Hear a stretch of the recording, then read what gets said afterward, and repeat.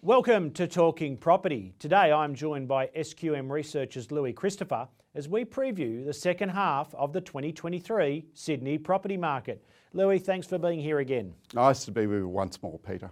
Louis, I'd like to cover off on your scenarios for 2023. They're looking remarkably accurate, particularly your base case scenario one there. We might bring that slide up so that you can have a look at it. Yes. It is being tested though, if we go to the first bullet point, interest rates to peak at a cash rate no higher than 4%. That's right. The RBA cash rate at the time of recording is 4.1%. Yes. And it's probably not at the peak cash rate yet, given that inflation is hovering just below 7%. So how are you feeling about these four scenarios that you outlined last November? Yes, well, on our base case scenario now, we've got a half cross through it. So the probabilities have now swung significantly to our scenario 3, which is the false dawn scenario. And under that scenario, the market initially recovers in 2023 from the 2022 prices. But then in the second half of the year, we have a double dip downturn. Prices start to fall away again on the back of some pretty hefty interest rate rises. And at this point in time, you can see quite safely, really, that we're heading towards this double dip downturn. That's a pretty strong comment given as we sit here and now, the Sydney property market is still rising. It's being tested almost monthly by Philip Lowe and the RBA. Yeah. But you're pretty comfortable in saying that on your modelling, as the mortgage cliff hits household expenditure, that will cause more sellers to enter the market, or it will cause buyers to drop out of the market, or a combination of both? I think in all this, it might be best to give your audience and yourself a bit of background in terms of how we came up with these numbers to begin with. And this winds us back to November. So back in November, I did a survey of a number of loan book managers that we know of through the other part of our business, which is issuing ratings on mortgage trusts and the banking sector. And we essentially asked them at what point would be crunch time for their lending book in terms of the cash rate. At what point would they believe that they would start to see forced selling? And the notion was somewhere between about 3.85% to 4.25%. And the median of that survey was about 4. And so when we did our forecast for 2023, we had that in mind, had that very much in mind. And so we were very confident that we would see a recovery in the housing market.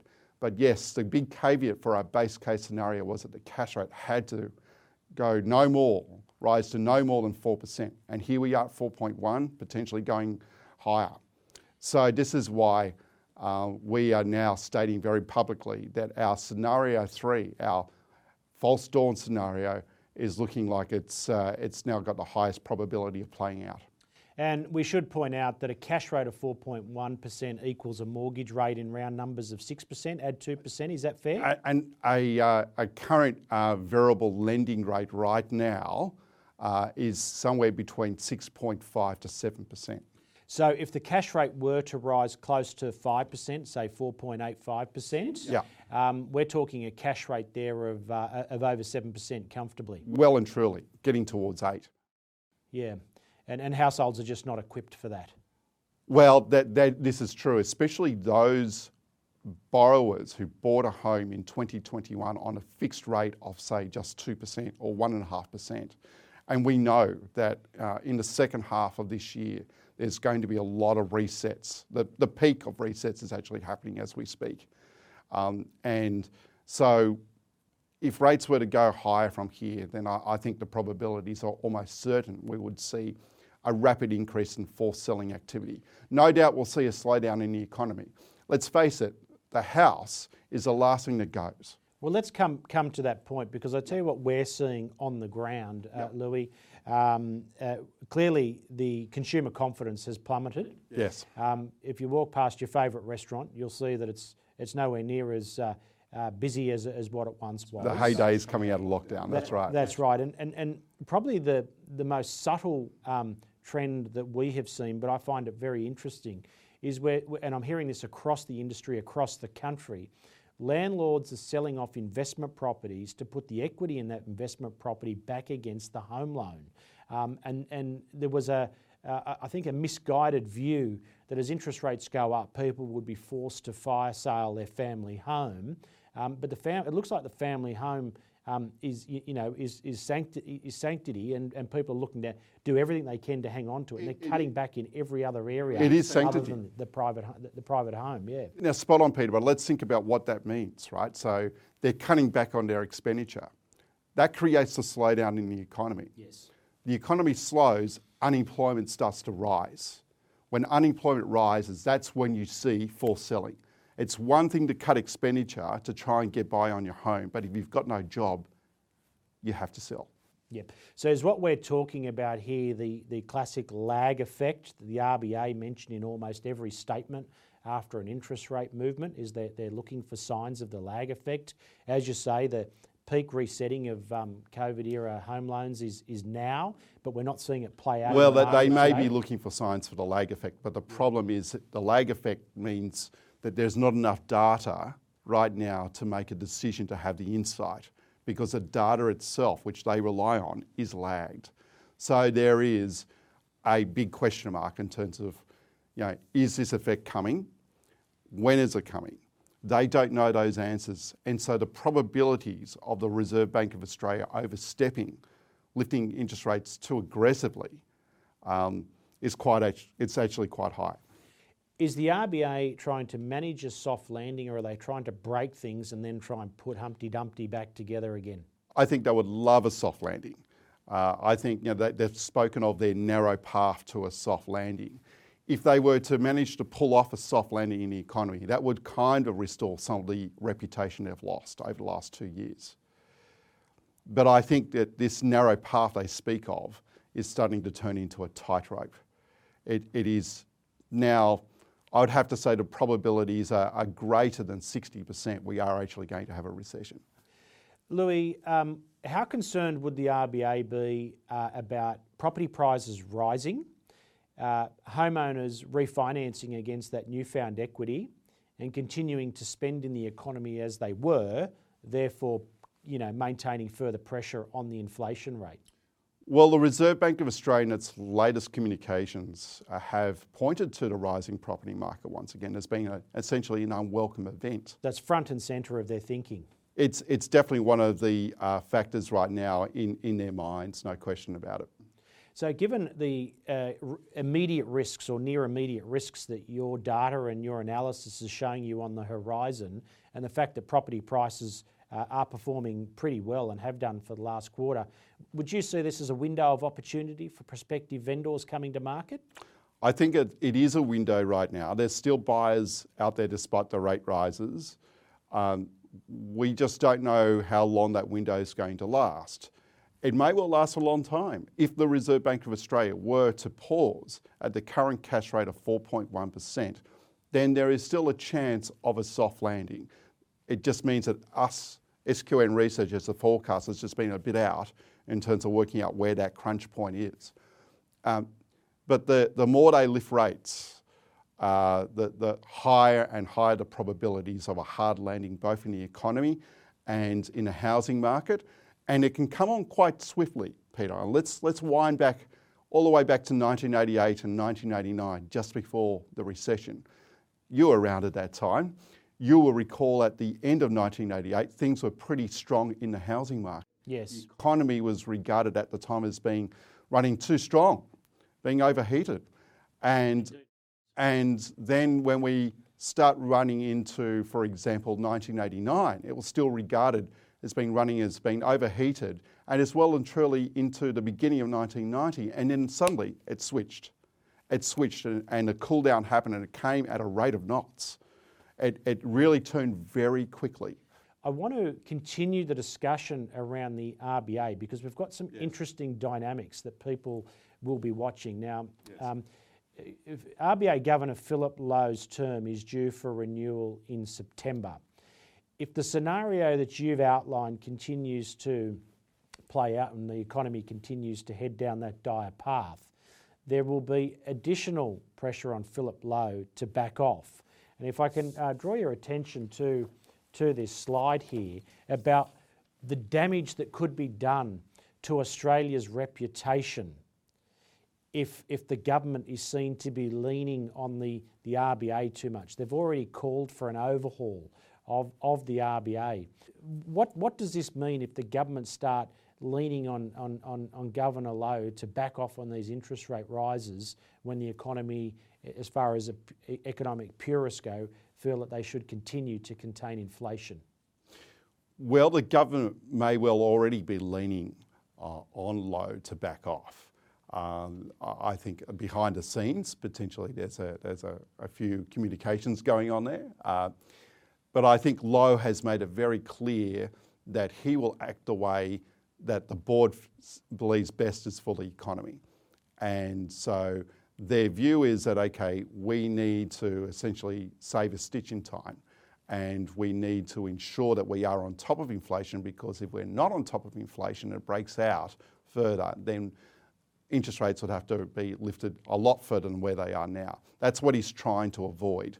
Now, his communication surrounding all that, I would only give him about a 4 out of 10 in terms of how this has been explained to the community. My view is that the probabilities are quite high that the government will have a new governor in come September, and it'll be something that the government wants to occur. He'll be effectively punted. I think that's what's going to happen. I think there's a lot of angst in the community towards Lowe, rightly or wrongly. There is, and I think the board has made mistakes in the past. Definitely keeping interest rates down as low as they did at just 0.1% was a mistake in hindsight.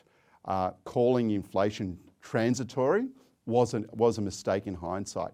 Making bold claims that they will not lift interest rates until 2024 was a big mistake in hindsight.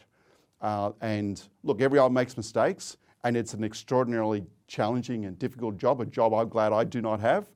But nevertheless, if your job is to risk manage the economy, you would have to say Lowe hasn't been right up to scratch on it. He has been fighting global inflation, and defending Philip Lowe is one of the least popular jobs in society at the moment, but he is fighting global inflation. So let's take this a bit further. He was, at the time that interest rates were, the cash rate was at 0.1%, he was facing an economy and a society that was locked down. Yes, that's right. So he had extraordinary set of circumstances, and when brutally tough decisions have had to be made, he's made them.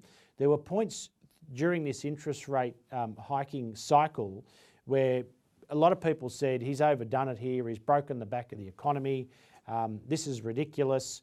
And if I can say in defence of Philip Lowe, the only mistake that I think that he might have made with his interest rate settings is that he paused in April and inadvertently set off a round of confidence that he'd prefer he hadn't. So his most recent mistake, in my view, aside from his very poor communication skills, has been not increasing rates in April, which it might have done a better job of containing inflation. Is that a fair assessment of where he's at, or is that unfounded? Now look, that's a reasonable assessment, but I think the reason why we're in this situation in the first place was the RBA's lack of foresight in terms of the inflation issue. I think inflation, right from the start, to me, I think the indicators are suggesting inflation wasn't transitory. So you mentioned the word foresight. Now, I never hear these guys use the word foresight. They only use the phrase data dependent.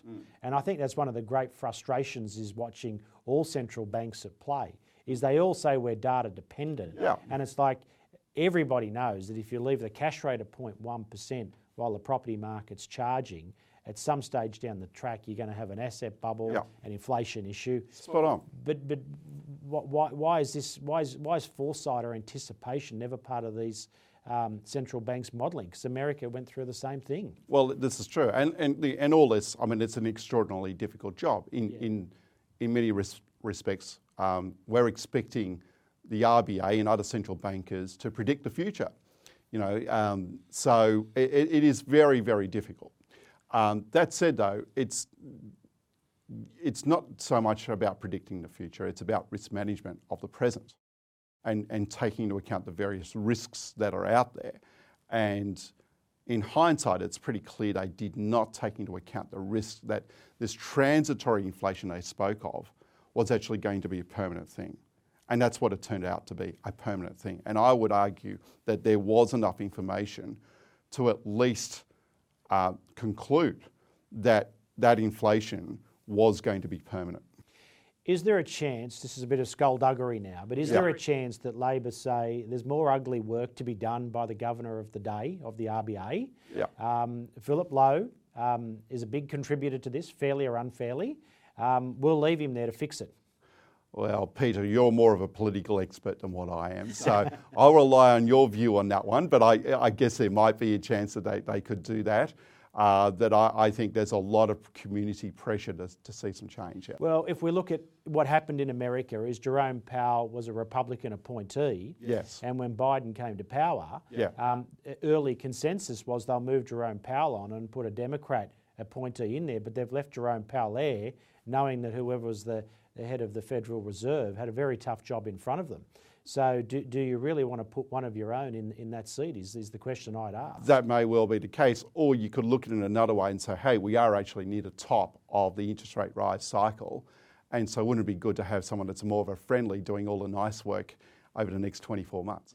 Louis, the scenario that you've outlined today, if it does play out and there is a hard landing, we fall off the tightrope, as you say, how quickly, if at all, after we do the economy does fall off the tightrope and the property market hits tough times, would the RBA consider cutting rates?